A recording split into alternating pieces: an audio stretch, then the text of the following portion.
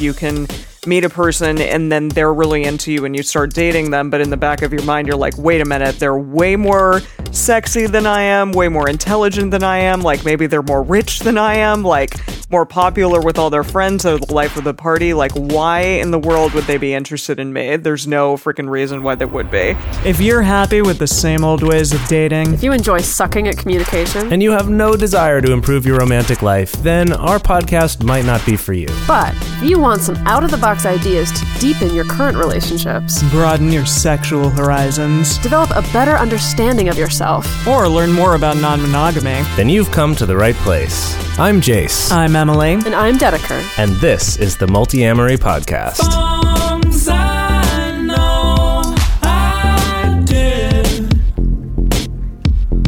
forcing me to form myself to fit. On this episode of the Multi-Amory Podcast, we're talking about self-sabotage in relationships and in life.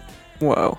So many of us can sour our lives in a variety of ways. Whether it manifests due to fear or lack of control, self-sabotage can keep us from getting what we really want in our relationships and in our lives. So today we're going to talk about reasons why we self-sabotage, as well as how to combat them. And I really wanted the intro to this for me to just go, listen all y'all, it's a sabotage. Listen all y'all, it's a sabotage. But who does that Beastie song? Boys. That right? thing? That song? The Beastie Boys? Is it? Yeah. Yeah. Anyway. Just too young to be into the Beastie Boys, like just barely. Don't they like yell in that? And then it gets like kind of hard rock. I mean, that's all of the Beastie Boys is kind of this like... Pretty much every single yelling Beastie Boys hard song rock is what thing? you described. Okay. Yeah, they don't really sing. It's like the three of them kind of rapping, yelling, yapping. Well, I'm gonna stop here and just like sabotage your efforts to turn this into a podcast about the Beastie Boys and bring us back to the topic of self-sabotage. Yeah. Do we even know what that is? Well, I can talk about what it is. I have a definition right here. Apparently, it is behavior that creates problems in our lives or interferes with long-standing goals. So that can mean like a lot of different things. If any of us have ever done something called procrastination, which Never. I definitely I don't even know what you're talking about. No. Yeah, no, that's definitely a way in which we self-sabotage. We have like a deadline coming up, something that we really need to get done, and we just decide to procrastinate, like put it off until the last minute, and then obviously it becomes a lot more difficult right at the end, but that's a form of self-sabotage.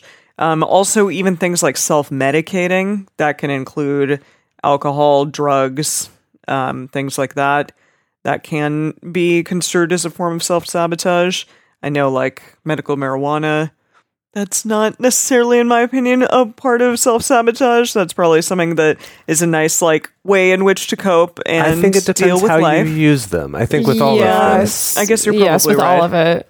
But if we're talking about something that really is interfering with your life in terms of like alcohol or drugs, then that can absolutely be construed as a form of self-sabotage. Well, I think it's worth making the distinction here too. Yeah. That this isn't, self-sabotage isn't about like you're doing this thing and it's ruining your life. It's not even to that level, but like I'm doing this thing and it's making me not accomplish the things I want to accomplish, or not have the relationships I want to have, or not have the friendships I want to have, right? That it's a little more subjective. It's not just like, oh, you're not even showing up to work. It doesn't have to be that extreme. It might just be like, I'm not getting the projects I want to get done. And instead I'm like, I'll just have a drink or three so that I'm not so worried about it. And then I can just, so there's that like fine line between like how much is just, like, okay, I like this and I'm relaxing and I'm still achieving my goals, and how much is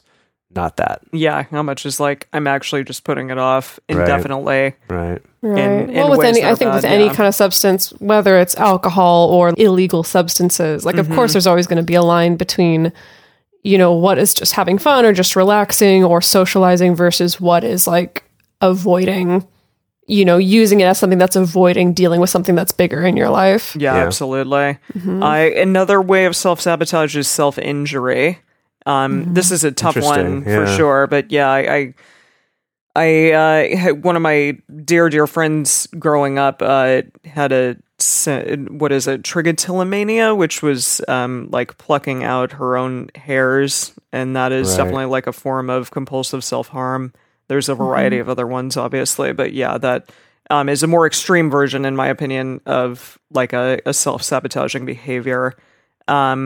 And then, addictions, which I think can go along with self-medicating in a variety of ways. But yeah, but it could also be like an addiction to a behavior. Yeah, absolutely. Yeah. Or a substance. Any sort of behavior or substance can be an addiction. And then even just frequent interpersonal conflict. Like if you're a person that just tends to have a lot of conflict in their life, that can be a form of self-sabotage. If you're constantly like trying to find conflict, and never really choosing to move past that, or it just kind of always comes towards you, then that can be a form of self-sabotage. And then also just even distorted thinking or beliefs. So poor self-worth, not being honest with yourself about what you actually want, what your goals are in your life, how you're achieving them, or if you're not. And then also heavy self-criticism. Things like that can definitely be a form of self-sabotage. And I feel like a lot of these overlap. Yeah, it's like, procrastination can be like linked with your decision to self-medicate, let's say, by, just kind of like getting really drunk instead of doing what you need to do, which is also a form of self-injury, which can also lead to addiction or to frequent interpersonal conflict, and which maybe the base of it is like these distorted thinking or beliefs about your self-worth. So it's all these things. Self-sabotage can definitely be this like holistic kind of force that can lead to many kinds of different behaviors. Yeah. Yeah. So for this episode, for the first half of the episode, we're going to talk about some of the reasons why we self-sabotage, and kind of with the hope of getting some insights and seeing like which ones resonate for you. I know as we were preparing this, there were some of them that for me was like, yep, definitely do that one, and other ones less so. But even in putting together these categories, there was still a lot of like, well, you could argue that this one falls into the other category, because there's so much overlap in all of this, and that your mind can try so many different ones of these strategies to try to keep itself comfortable or to stop from being afraid. So it is really interesting how much overlap there is, but we did end up landing on some categories that we felt like would help for at least kind of figuring out kind of which ones resonate the most with you and seem to show up the most in your life. Yeah, I feel like a lot of these do tend to overlap, and I don't know, they can kind of like feed in and out of one another. So it is interesting to like look at it in that respect. So yeah, let's jump into it for sure. Yeah, so we came up with 8. I'm going to start with our first one. So sometimes we can self-sabotage because of reasons that are deeply tied to our inherent sense of self-worth. So for instance, sometimes we can prevent ourselves from taking action or like taking the first step toward a project that we want to do or a job that we want to apply for, because there's a part of us that feels like maybe we don't deserve it. Maybe we don't feel worthy of this particular thing. And so we're not going to go after it in the first place. It can look a variety of ways. It could be something like maybe at work, you're always working overtime, or you're taking on a bunch more tasks to try to make up for maybe feeling like you don't deserve the position that you have. That's really interesting. Yeah. Yeah. In relationships, it can be, you get this urge to kind of leave the relationship or to bail on the relationship once it's starting to get actually intimate or serious. And maybe that's linked to an idea of like, you don't feel like you're worthy of this person, or you don't feel like you're worthy of this particular relationship. I know this reminds me of, there was this study where they found that, in heterosexual couples where a woman made significantly a higher income than the man did, so she was like, they were both working, but she was bringing in more money, they found surprisingly that actually still like the share of household work and childcare work still fell disproportionately to the woman, more so than in couples where their incomes were kind of relatively the same. They found that when it was relatively the same, it was closer that there was an equal division of labor. But with women who had significantly higher incomes, they actually took on more of the labor. And they theorized that the reason is that it's, you know, a lot of women have been so told that it's like they need to be the ones doing the caretaking, they need to be the ones doing the childcare, and based on a sense of like feeling guilty around having a busier or more, or quote unquote more successful job, that a lot of women felt pressure to like take on more tasks at home to kind of balance that out. Wow. Which of course, you know, it's the whole second shift things. It leads to a lot of people being extremely burnt out and tired out, you know, like dealing with both a high pressure job as well as like handling all these tasks at home. But I think that's interesting that it's like we can kind of self-sabotage in a way that on the outside looks good and more productive, but it's actually maybe destructive. Fascinating. It's funny when you were talking about working overtime or taking on more tasks. When you were saying that, it also made me think of when you're working freelance or something, of underbidding yourself. Oh, yeah. Of just being like, oh, sure, I'll do that thing for $100. And it ends up taking you 20 hours. And you're like, cool, I just made $5 an hour because I didn't feel like I deserved more than that. Right? Yeah. I feel like actors do that all the time in Los Angeles. Like, yeah, I'll work for free. Like, I don't deserve to be paid for this thing because so many other people would go after it and do it for free as well. So, yeah. That's a huge one. That's a huge one. I think especially whenever you're in a position of having to price your own work or the value of your own work, whether it's like a tangible product that you put out or like you're a freelancer, you know, doing some kind of intangible work. That one's really, really hard because I think money itself is already so emotional, and then tying it also to like how much we feel like we deserve, how much do we feel like our time deserves or our labor deserves, like that just it can get really sticky really quick. And a lot of people can self-sabotage when they decide like, I'm really not that worth that much. If I say it's going to be this much, then it's going to scare away the client. Like already it's a client I don't deserve as it is, and so I'm just going to underbid myself and you know, then be poor. Yeah. I could even see that applying on the other side with relationships too, instead of just the example of ending relationships as soon as they start to feel serious, because it's like, oh, that couldn't possibly work out for me, I better get out of this. But also maybe getting into relationships with people that don't feel that great to be with. Yeah. You know? But it's you're like, afraid of being alone or... Well, I was just going to say, because it's like, well, this is probably as good as I deserve. Yeah. You know? Yeah. Right. Yeah. It is. All right. So our second category here is control. And this one is basically the idea that I would rather be in control of things going badly than to feel like they're good, but it's out of my control that it could go bad at any moment. So the example here would be like you're consistently either creating problems or coming up with new problems or things to fight about in a relationship until you eventually break up. But at least you were sort of in control of all of that rather than being really happy and being, oh my gosh, this is great. And then if something does go wrong, if they do break up with you or something happens, that felt out of your control as opposed to the other way. It's like a more vulnerable position to be in. Exactly. It's like letting myself enjoy the good thing makes it that much scarier. So I'd rather be in control of it being bad than out of control of it being good. Yeah. Yeah, I've anecdotally seen people do something where it's like, let's say they're in a monogamous relationship and one partner cheats. But what the downfall of the relationship is actually the person who cheated kind of accusing the other partner of something. And that's where it kind of all falls apart. Or I've also seen instances where it's like one person snoops their partner's phone, for instance. But what the actual downfall is that the person who snooped, actually kind of accusing the other person of like violating their privacy.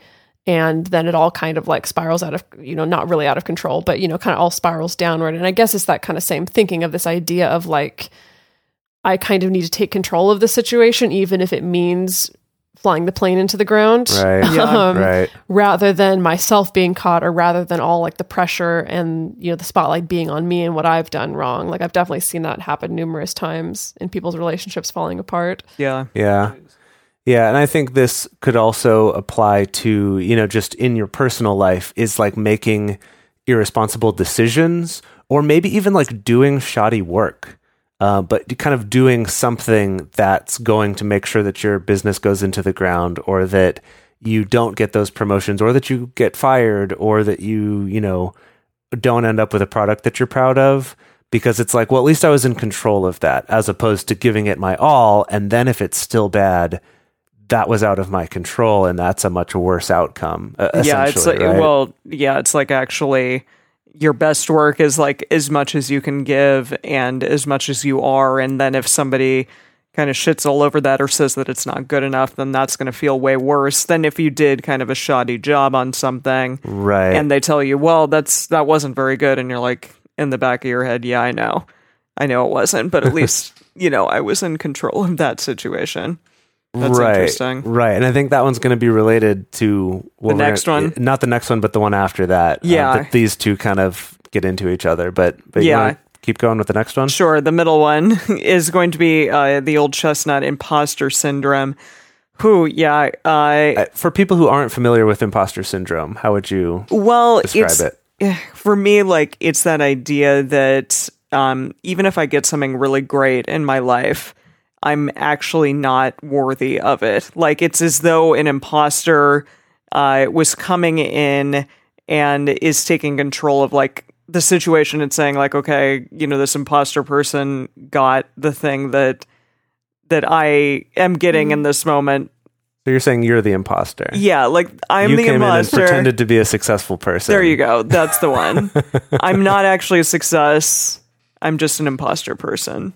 So like for example, okay, I'm going to go back to acting, but can I jump in on this one? Okay. Because I feel like it is very closely related to self-worth in that sense of feeling for sure. Like maybe I'm not worthy of this. However, I know for me, where imposter syndrome comes up is more specifically in feeling like I'm not qualified for this, or like I've somehow deceived my way to this particular position of success, and I'm going to be found out. Like, I think that's a big part of imposter syndrome for me, is this idea of like, sure. if people actually looked critically at me or critically at my work, they would find out that I'm not actually supposed to be here, that I am an imposter. Yeah. So it's kind of like one part self-worth and also one part feeling like there's some sort of weird deception. Yes. I remember I did a national commercial a couple years ago, and like the entire time I was like, yeah, I don't deserve this. I don't deserve this. Like, someone much better than me should be doing this. Like, I'm going to get fired off of this job because like this is my first one, and I'm not like worthy of being here, essentially. So yeah, it's exactly that thing. Like, I'm not a person who should be sitting in this position right now. It's like the difference between category one, which was self-worth, is more like, I'm not going to do this thing, or I'm going to do it badly because I don't think I deserve it. And imposter syndrome is like, I got the thing. Somehow I got the thing. I better sabotage it because I don't deserve it. Sure, yeah. Right? Or even just like subconsciously telling yourself like you are not worthy, like you are going to get it thrown off this job or whatever because I'm But you an didn't imposter. though. Like, you didn't in No, that I example, know. you didn't self-sabotage yourself, even if you did have that belief, which I think is something worth realizing as we talk in the second half about That's true. how to deal with these things. And it doesn't necessarily mean you won't ever have these freakouts or these fears. No, absolutely. But the importance of learning how to not self-sabotage yourself. Yeah, I mean, so that's an example in my personal life, but also like in a relationship, you can meet a person and then they're really into you and you start dating them, but in the back of your mind, you're like, wait a minute, they're way more sexy than I am, way more intelligent than I am, like maybe they're more rich than I am, like more popular with all their friends or the life of the party. Like, why in the world would they be interested in me? There's no freaking reason why they would be. So I'm going to create conflict or make it bad or like give them reasons to break up with me because obviously they couldn't. Like, they couldn't possibly be interested in me. Yeah. Something like that. And this is an interesting one, is like, if you're at a networking event or a dating event or a social event, to kind of like downplay who you are in a sense, or just like talking down about yourself, that like that imposter syndrome in the back of your mind is like, well, nobody's going to be interested in me at this event. Like, I'm not worthy of people's time. So I'm just going to kind of like shit all over myself when like I'm talking to people. Like that self-deprecating humor that can go a little too far. Yes, exactly. Right. So the next one, again, this is closely related to the control category, and all these things kind of build upon each other. We called this setting yourself up the bomb. But it's like kind of planting the seeds of your own demise. Wow, so epic. I know, right? It's kind of under this assumption that it's like, well, if I don't try, then it's okay to fail. Or if I don't try, then like the sting of failure isn't quite as stingy. And so it can be something like, you don't study for a test because if you fail on the test, then you can just be like, oh, well, I didn't study, clearly that's why. Instead of, oh, I tried my best and tried really hard and then failed. It's not on me. It's on the fact that, well, clearly I just didn't even try, and so it kind of takes that pressure off, takes that sting out of the failure a little bit. In a relationship, it can be something like, doing intentional things that are going to contribite toward the collapse of that relationship. Things like maybe you go stay out late drinking all the time and not communicate, or you flake out on your partner all the time, and it keeps you from being vulnerable and potentially getting hurt because you can be like, well, yeah, whatever, like the relationship fell apart because I was just not around or just not present. It's kind of, I feel like this is a little bit akin to trying to ghost your way out of a relationship. It's kind of this idea of like, if I just like neglect things enough, then it's all going to fall apart, especially if you feel like you don't feel confident enough or solid enough or maybe even brave enough to be the person to initiate that breakup conversation or to talk about the reasons or what you want to have change in the relationship. It's just easier to kind of go this route of setting yourself up the bomb, as it were. And again, controlling the situation.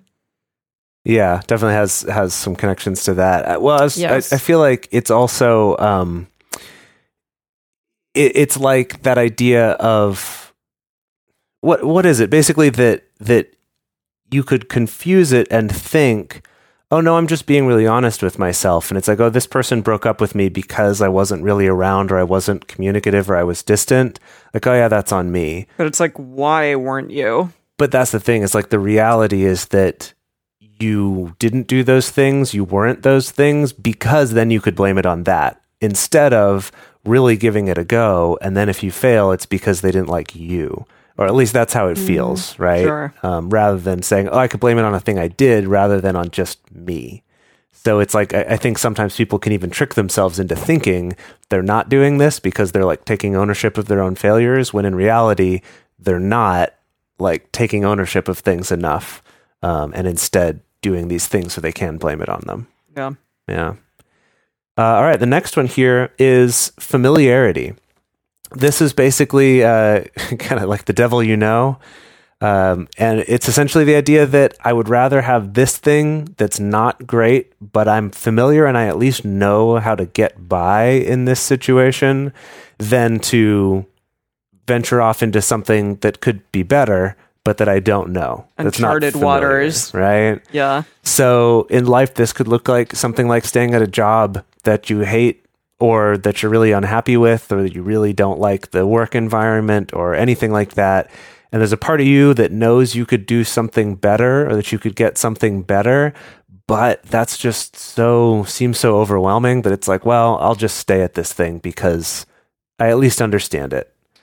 In a relationship, this can look very similar, basically exactly the same, of staying in a relationship that's not very good. It's not happy. Maybe it's toxic. Maybe it's a little bit or a lot bit abusive, right? Any of those things, but it's familiar. You know it. You've kind of figured out how to get by with it. And so it's like, well, I'd rather do that than risk being alone because I don't know, or I don't know if anyone else would like me, right? So I'll stick with what's comfortable. Yeah, or it feels safer because of that. Yeah. Yeah. And then kind of a different spin on this is that maybe you have a fairly tumultuous relationship with a partner and that things have actually started to get better. Like you have sort of worked out some of these things and you're starting to get along better, but that's not comfortable because it's not familiar. Ironically, the thing that's better doesn't feel as comfortable. And so you'll do things to push their buttons or things to try to get more of that emotional, fired up response.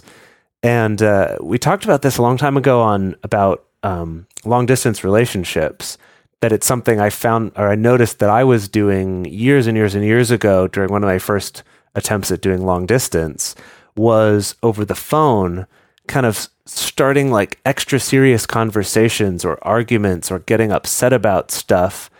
I think because I missed the intense feelings that we had in NRE, and now that we were more long distance, it's like, well, I'm not feeling this intensity. I'm just kind of living my day-to-day life. So I've got to get that somehow. And so causing fights or getting upset about things was a way to do that. Yeah, wow. So the next category is going to be disempowerment. This is a really interesting one. And it's kind of this idea that like you don't start a task or a project because you don't feel empowered to be able to like take action. You don't feel maybe educated enough to like know how to even start something. And so you just like avoid it altogether. So in life, like you might want to create something. You might want to even like create your own podcast or write a book or like start a YouTube channel or, you know, write a play or something along those lines. But you don't have any idea what the first step to take is. You don't know like how to market it, how to get it out there. So you just choose to scrap the project altogether, or you procrastinate or do something along those lines and then just like never get it off the ground. And in a relationship, it can be just perpetually like avoiding a difficult talk or something that really needs to be addressed because, again, you don't know where to begin with that, or you know, like, hey, this is going to be really tough for both of us, and so I'd rather like stay in the familiar pattern of like just the day-to-day, even if it's not going very well, and so I'm doing that as opposed to like really having like the honest conversation with my partner. In the book The War of Art, have either of you read that book? I've only read it by extension of you telling me. Yeah, exactly. I know. I was like, you've talked about it over the years. Yeah.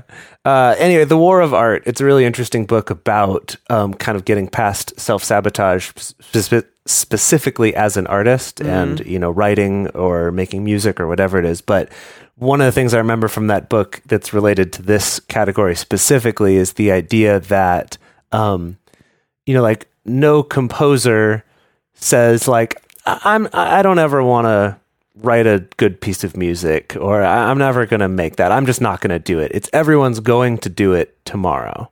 It's that idea of like, I will write the next great symphony or the next great novel, but tomorrow.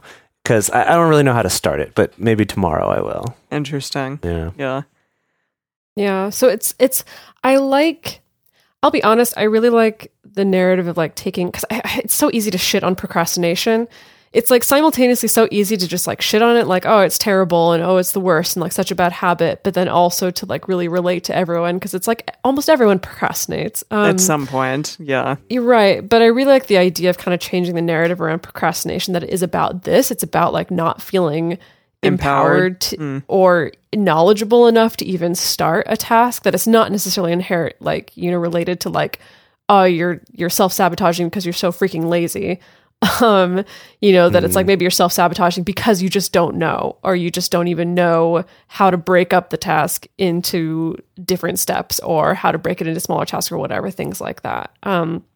That is closely related to the next category, which is something that is near and dear to my heart, and that is perfectionism. So it's this idea of like you self-sabotage because everything needs to be perfect before you can actually take action. And because you're waiting until everything's absolutely perfect, you don't actually end up taking action. No, this just reminds me of this woman who was a really, really famous, really glorious figure skater, Sasha Cohen, like in like the early 2000s to like 2006. And she called herself a perfectionist. And she would like, she never could do like a clean, long program. Like she always would at least like make one mistake or something within it. And I think it was just kind of a mental block about it, but she always blamed it on like perfectionism. Like, I just want to be so perfect. So that's like causing me to not be able to ever be perfect. It's interesting. And like, I know how you have talked about, well, it's challenging sometimes because you want like your book or your whatever, like to be perfect. And so it's hard to like get started with it or complete something or not have a mental block about it.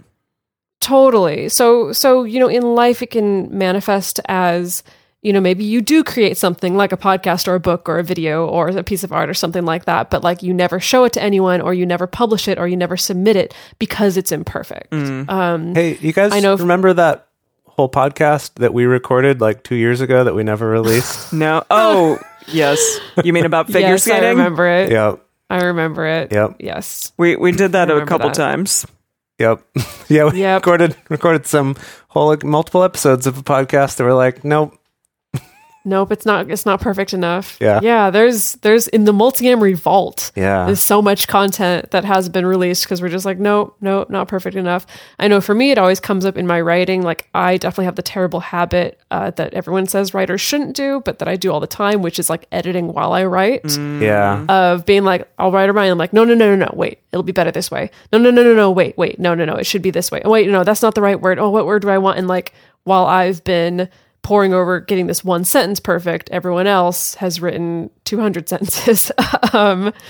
And so that kind of holds me back from like creating more content. In a relationship, kind of similar to the disempowerment thing, it can be avoiding a difficult talk or some kind of uncomfortable communication just perpetually because you're hung up on getting your words or your thoughts like 100% right or 100% clear. I think it's not a coincidence that I'm both a perfectionist and a chewer instead of a spewer when it comes to processing things, because I'm all about like, okay, I need to sit and like chew on this and like get 100% clear on what I'm going to say so that I can deliver this perfect monologue to my partner and then I can talk about it. But I can't talk about it in the moment, or I can't talk about it while I'm feeling things, or I can't talk about it while my thoughts are in a jumble because, that's just not going to do. And so then the talk ends up getting pushed off and pushed back and procrastinated on, and then maybe even never happens. I've definitely seen it with clients who avoid the next step in opening up their relationship because they're waiting for it to be 100% comfortable or to feel 100% perfect, which very rarely happens whenever you're dealing with personal growth or with something new, is that it rarely feels 100% perfect or comfortable. But because they're waiting for that, they end up not going anywhere. Yeah. Wow. Yeah, so like the difference between these last two categories, the disempowerment one and the perfectionism one, is that like for opening up a relationship, the disempowerment one would be like, this is something that I really want, but I don't know how someone would possibly talk to their partner about that or how people would even do that. So like, I don't do it. And then the perfectionism one is I've read every single book ever published on polyamory, and I've listened to every episode of Multiamory twice. But like, I haven't. My partner and I have spent 60 hours talking about it. Yes. Right, but we haven't quite evaluated like every possible contingency plan for everything that could happen, and so we haven't moved forward. So that's kind of like they can seem very similar when you describe them at first, of like, oh well, you just don't know what to do, so you don't move forward. But like the way they manifest is where they're very different from each other. We've seen this in both cases. Yeah, people. Yes. Yeah. Deciding to go into polyamory or not. Yeah. Yeah, all the time. And then our last category here in this half is about community identity. So what this looks like is, say you have a group of friends, and what your friends do when they're together is you all get together and you complain about your terrible relationships, or you complain about the shitty dates that you go on, or whatever it is. That in this case, say you then go on a date that's actually good, and you're starting to have a relationship that's really good, there can be this tendency to want to self-sabotage that, either by just getting out of that relationship or causing problems in it, or like looking for more things to be upset about. Because if I were to be happy in my relationship, how do I fit in with my friend group anymore? Because this is what we do. This is how we bond socially, right? Or another example would be, say you have opened up your relationship and you and your partner both have been struggling to find dates, and then you do find one, it can feel like, oh, that's going to make me disconnected from my partner, or that's going to upset them. So I won't go on this date, or I'll find some reason why this person's not right for me, or something like that, to try to sabotage it in order to maintain comfort in that relationship. And the irony here is that in both of those cases, your friends didn't even necessarily say, you can't talk to us anymore if you're happy. And your partner didn't say, I don't want you to find a date. But this is something that you've put on yourself of like, well, I don't want to be different from my community. So I'm going to ensure that I don't become different from them by having more success. Yeah. I feel like this is kind of related to the familiarity category that we talked about earlier. But I feel like there's a part of it is about like maintaining status quo to a certain extent, that sometimes we will self-sabotage in order to maintain status quo. Yeah. Yeah. I think this one's just kind of focused on like how you fit into a community of some sort, even if that's just your community with your partner, whereas the other one's almost more like just yourself. Right. Of just what you're used to, I guess. I mean, a lot of these are just like kind of a question of like, where do I feel safest, I guess, as well. And if that is like within this community that has remained the same for years and years, and I don't want to like leave that because that feels unsafe, or a variety of other things, you know, the disempowerment even, you know, deciding like, well, it feels safest to stay in this place, and it's unsafe to like possibly create a new thing and then not know like where that's going to take me in my life. So definitely. Yeah.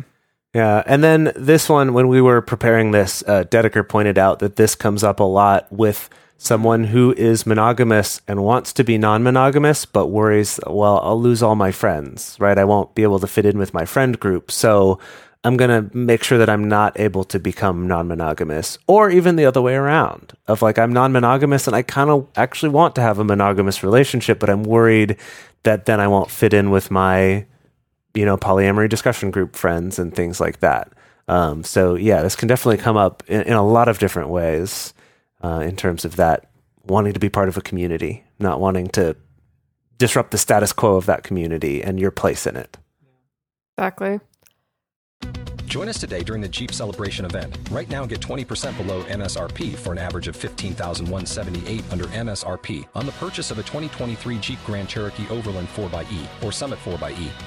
Not compatible with lease offers or with any other consumer incentive offers. $15,178 average based on 20% below average MSRP from all 2023 Grand Cherokee Overland 4xE and Summit 4xE models in dealer stock. Residency restrictions apply. Take retail delivery from dealer stock by 4/1. Jeep is a registered trademark. For a long time now, we've been fans of adamandeve.com for getting sex toys or lingerie or accessories, things like that. It's just a fantastic resource with a huge selection. And now, not only do we have a fantastic offer, but we also have a promo code that will work on adammail.com and evestoys.com, which are their sites specifically for LGBTQ audiences. And our code is fantastic. It's 50% off of almost any item in the store and free discreet shipping when you use our code MULTI. Yes, we love adamandeve.com and have for years. They are our oldest and longest sponsor, and they just keep on giving great gifts to us and to our listeners. You can bring more pleasure and satisfaction into your bedroom by going to adamandeve.com, adammail.com, or evestoys.com and select any one item. It can be, you know, an adventurous new toy or anything you desire, something fun, something sexy, whatever sounds good. So just enter offer code MULTI at checkout and you'll get 50% off almost any item plus free shipping. That's MULTI, M-U-L-T-I, at adamandeve.com, adammail.com, or evestoys.com.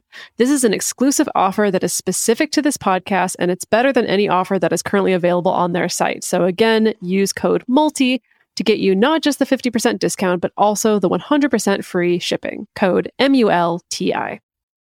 So now in the second half of the episode, we're going to look at some things you can do to actually address these. How do you stop doing these kinds of self-sabotage, both in terms of looking inside yourself and figuring out kind of what are the underlying causes of this? How can I change those beliefs? And then also some just sort of practical, like, how can I just stop doing the things, even if I still have some of those beliefs?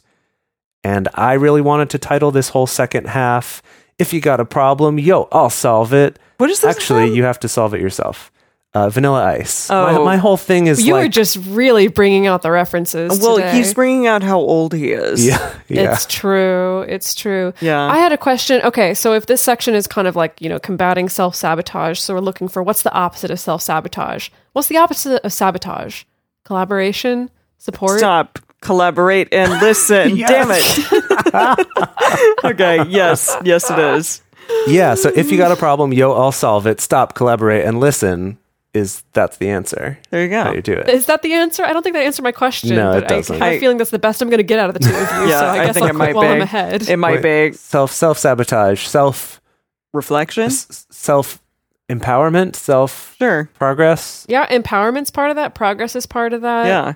We'll talk about Yeah. some of those things. But the first one is self-examination, which I think is probably the initial one to even like move forward past self-sabotage, but probably the most difficult to get to initially.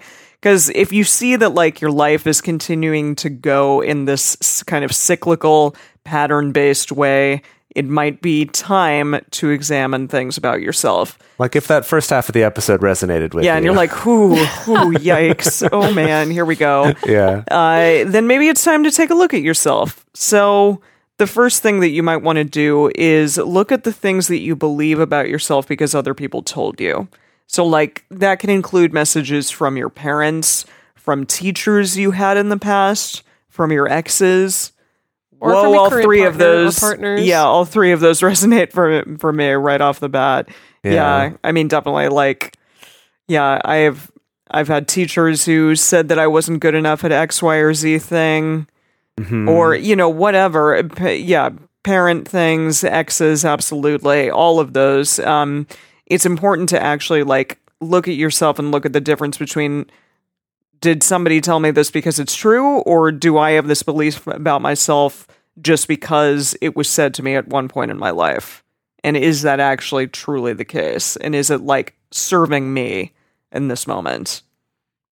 Yeah, well, when I was first going to therapy, I forget what I was even talking to my therapist about, but like I mentioned something where it was like, yeah, well, like I can't do this because then if I do this, then like, then that's going to just like feel rude and it's going to be inappropriate. And so I can't say that. And my therapist just said, "Oh, who taught you that?" Woo. And you were like, and I was like, "Oh, damn." Damn. But I really appreciated that question, just framing it that way of like, oh, who told you that? Oh, who taught you that? When you say something about yourself, especially when you say something about yourself that's negative, because it just invites that examination of like, really though, who did teach me that? It's like, oh, maybe my parents taught me that, maybe in an indirect way. Maybe they didn't directly say to me like, oh, you're rude and inappropriate, but indirectly I got that message that I am a rude and inappropriate person. Yeah. Yes. I feel like this comes up a lot with things like clumsiness. Where it's if you just got told over and over that you were clumsy, that can be one that you sort of can take on as a belief about yourself. Yeah. Yeah. Yeah, totally. Or I think in my case, some of my perfectionism comes from I did really, really well in school. And so being told over and over again, like, oh, like you do so well in school, or you always get straight A's, or you're always so good at X, Y, and Z, that then it's like, well, I can never not be good at X, Y, and Z. Yeah. Essentially, that can happen. That's a really good example. Yeah. Yeah. There's the old adage floating around that it's like the ways that parents speak to their children end up becoming their inner voice when they become adults. And I think that applies for both criticism and even praise as well. Absolutely. Yeah. Like these are the things that are valuable about me. Yeah. Yeah. Yeah. Jeez. Absolutely. Well, and to go along with that, there's also things that our parents believed about themselves that we adopted, that we took on. And even like if a parent is not really present in our lives, like for instance, if our parents were like missionaries and they are constantly going off and, leaving us at home or whatever, then we see that as like something that's important and maybe view ourselves as like the less important thing, as this thing outside of ourselves as more important. And we take that on, we adopt that belief to a degree. Or just like, hey, I don't know, your parents are scared of X, Y, or Z thing. And so therefore you take on that thing as well and are always afraid money or afraid of, I don't know. Money's a big one. Yeah. Yeah, absolutely. Money's a huge one. Oh my God. Yeah. Oh, for sure. Yeah. I know my mom was like, definitely, it just had a lot of like money things throughout her life that she not necessarily was needed to worry about, but it was instilled in her that she should be worried about it or uptight about money. And I definitely think that I've taken that on in my life to a degree. I think, sorry, I'm laughing because I just put some things together. So I think I inherited my mom's self-criticism about her looks because growing up, I didn't get any like direct criticism from people close to me about my looks. I know some people do, but I definitely didn't get that. I got all the normal messages that like girls get about how they're supposed to look, but at least from my mom and from my close inner circle, like I never got criticism about my looks. But I still inherited the ways that my mom criticized herself about her looks, which was like, and my mom is like a beautiful woman and like has always like aged incredibly well, you know? Well, but that's the thing. But like I grew up listening to her criticize her own weight to herself all the time. Or, you know, if she left the house without makeup on, always commenting on like, oh, I look like a hag right now. Or honestly needing to leave the house with her bangs perfectly. Oh, there, it all makes sense. And there it all is. I used like, Mom would finally be ready to leave the house, and if it was the summertime and like the air conditioning was going, she would make one of us go over to switch off the air conditioning because she couldn't walk in front of it because it would mess up her bangs. Wow. And oh boy. That's 100% me now. Yeah. It's ridiculous. It all makes sense, y'all. There it is. I feel like you've gotten better about letting it go, but yeah. Bangs? Well, my bangs have I got a better haircut where my bangs behave better. That's why. Yeah. Thank you. Hashtag thank you, Jash. Yeah. Oh my God. I did not expect you were going to get into my bangs hang up today on this episode. That's okay. That is what it is. Well, and yes, it is important to examine also these defense mechanisms that we have created to combat all of these beliefs about ourselves. Well, to combat also like the behavior of the people in our lives. Sure. So like your example earlier, Emily, about the like parents who are gone a lot of the time, that perhaps that's upsetting for a kid. And so that kid then develops some beliefs or some behaviors of their own to make that not hurt so bad. Perhaps being aloof, or perhaps, you know, being ghosting someone. Yeah, or like, you know, ghosting their parents, or being avoidantly attached. Right, being angsty or whatever. And that at the time was very helpful, right? It helped them at that time to not be so hurt by the situation. But then later in life, it becomes a problem where it gets in the way of them actually connecting with people. It causes them to self-sabotage instead of actually having relationships with people who will be there for them and who are reliable. Yeah. So yeah, it's like, so the three categories, the first one is things that people told you about yourself that you have believed.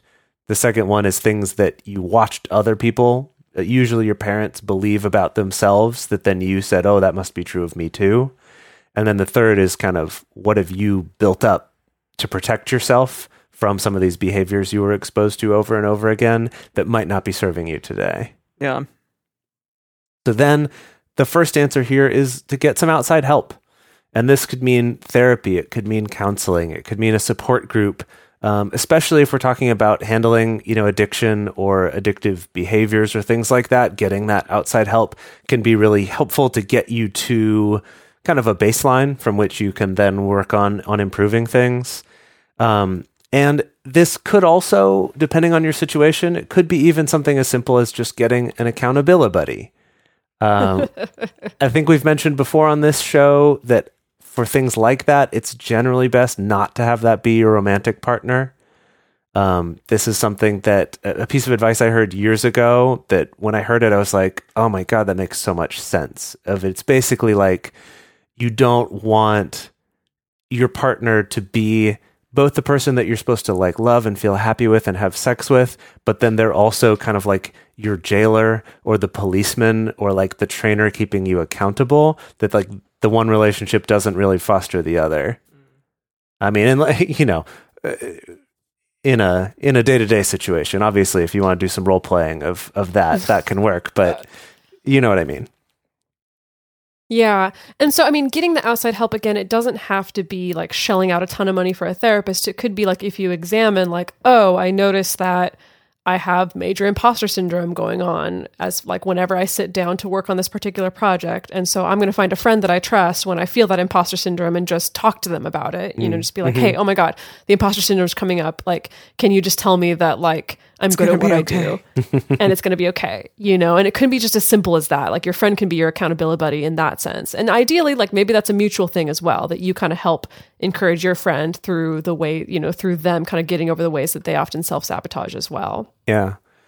Yeah. I mean, it could also be like finding, you know, a social worker or a coach or something who does a sliding scale to make it affordable for you. There's lots of different ways that you could get this. So don't feel like, oh, well, that's not an option I could do. Maybe if you are having that thought, examine which of the self-sabotaging things that might be coming from. Absolutely.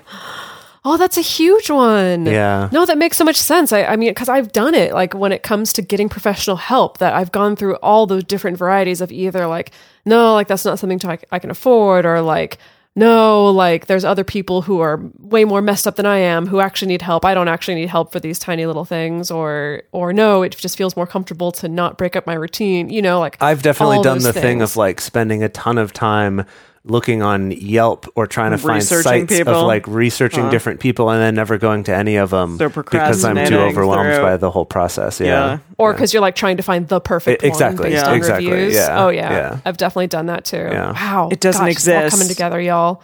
Yeah. Yeah. So another thing that can help break you out of self-sabotage cycles is learning to reframe failure. This is such a huge one. We could probably do an entire episode just on the topic of reframing failure. I like that. But for Let's do that. instance- We should do that, yeah.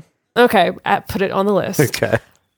But for instance, you know, many of us carry the story that, you know, quote unquote, serious talks in relationships means that there's some kind of failure. You know, I think a lot of us carry this message of like, love's supposed to be organic, and to a certain extent, it's supposed to be easy. And like, if you're truly connected to someone, you know, you're always able to finish each other's sentences. And so that means if we have to sit down and like schedule a talk or talk about something uncomfortable, that means there's some kind of failure. And that failure or that fear of the discomfort can cause people to just avoid it perpetually, never bring up the topic until it explodes later on or causes much bigger issues.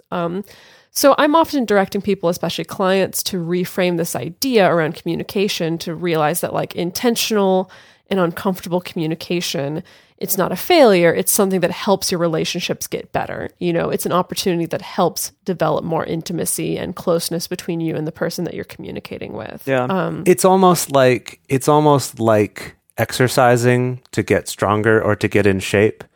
And that I That feel is like uncomfortable. It can be at times. right. It's Especially if you're just starting out. exactly. But I think most of us, at least on an intellectual level, understand that that's something you need to do in order to get stronger or to get in shape. But it's like we apply the thinking of relationships would be like if you thought, oh, well, I should just be strong. Like I should just be in shape. And if I have to work out, that means something's wrong with me or I'm failing. So like that can't be it. Yeah. Right? Like Or if the workout is challenging. Right. If the workout's hard, that means something must be wrong, which is exactly the opposite of what you need to do if you actually want to get any progress with it. Yeah. Related, there's also this story that we carry culturally that any relationship ending is a failure, and therefore a lot of people will self-sabotage by stubbornly staying in a relationship that's not making anybody happy because we're trying to avoid that sting of failure that, you know, and how a relationship ending is going to reflect on us. And again, it's learning to reframe that story that like a relationship ending or de-escalating or changing in some way, you know, it just allows both people to keep moving forward in a better direction for their lives. That's not necessarily a failure. Outside of the realm of relationships, when it comes to things like creating something like writing or art or creating a new project, I know for me, I'm really trying so hard to just remind myself that it's like part of the process is failure in both big and small, you know, and it's like failure and imperfection, and it's okay to trust that process. you know, like it's okay to just make something even if it's not perfect. It's okay to make something even if it doesn't 100% capture what you were going for. That it's like the process of making something or taking that step forward is still progress, essentially. And that's, I mean, I don't know, that's a huge one, but it's definitely one that, like, if I keep reminding myself of that it's like, it's okay for it to be uncomfortable and imperfect, you know, that's going to still move you forward. That's definitely helped me to kind of become braver and not just like sabotage myself by constantly just choosing to not create or avoiding creating or writing or things like that. Yeah. And then the next one we have here is choose your friends wisely. So we all have heard this before with, kids in school. It's like, oh, well, you fell in with the wrong crowd or or the right crowd, and that makes a difference, and that our parents will worry about who we're associating with in school. The same is true for you today. This isn't just something that applies to kids. And this is something that if you like look this up, do a Google search for something like, how does your friend group affect your success? Or how does your friend group affect your decisions? Or how does your friend group affect your health? Any number of these. There are so many buttloads of studies showing how true this is, that in things from self-control to students' performance in school to workers' both job satisfaction and their performance at their job, your health, just so many things can be determined by looking at your group of friends. And you can basically look at essentially the average of your group of friends and determine how you're going to be in a certain category. Interesting. And I think it can feel really mercenary or harsh to people to just say like, oh, so what? You're saying I should just stop being friends with all my friends? And yeah, maybe it's not quite that simple, but it is really something worth thinking about, because we talked before about the need to fit into a social group can actually stop you from improving beyond that, because then you'll feel like you're not part of that social group. Whereas similarly, a social group who is doing well in these certain areas will more likely encourage you and support you in being more successful in those areas, whether it's relationships or work or, other parts of your personal life, because that's how you fit in better with your community. Yeah. I'll save it for the bonus episode. Okay. What I was going to say. Okay. All right. Well, for our patrons, you get it. If you want to hear, become a patron. Gosh, what a tease! I know, right? The last one that we have is just do it Jessica Graham style. If you remember our dear friend Jessica Graham from many moons ago when we did the episode and interview about her book Good Sex, she talked about cold turkey, doing things cold turkey, like she didn't talk about this on that episode. I don't think. Okay. This is just a different thing she's taught me and Dedeker that we like to bring up from time to time. I don't think this actually came up on that episode. I think she included this in her book, though. Oh, yeah, okay. she did put this in She her talked book. about it in the book. Okay. But it was when she was talking about like a self-sabotaging behavior, which was smoking cigarettes. And it was just like quitting it cold turkey, like just don't put the cigarette in your mouth. And I was laughing because I was like, that's what I did when I became vegan. I just didn't put the turkey in my mouth. It was cold turkey. I just didn't put it in my mouth. Yeah. No, but really, I mean, it is that just taking that leap. If something is scary to you, just do it anyways.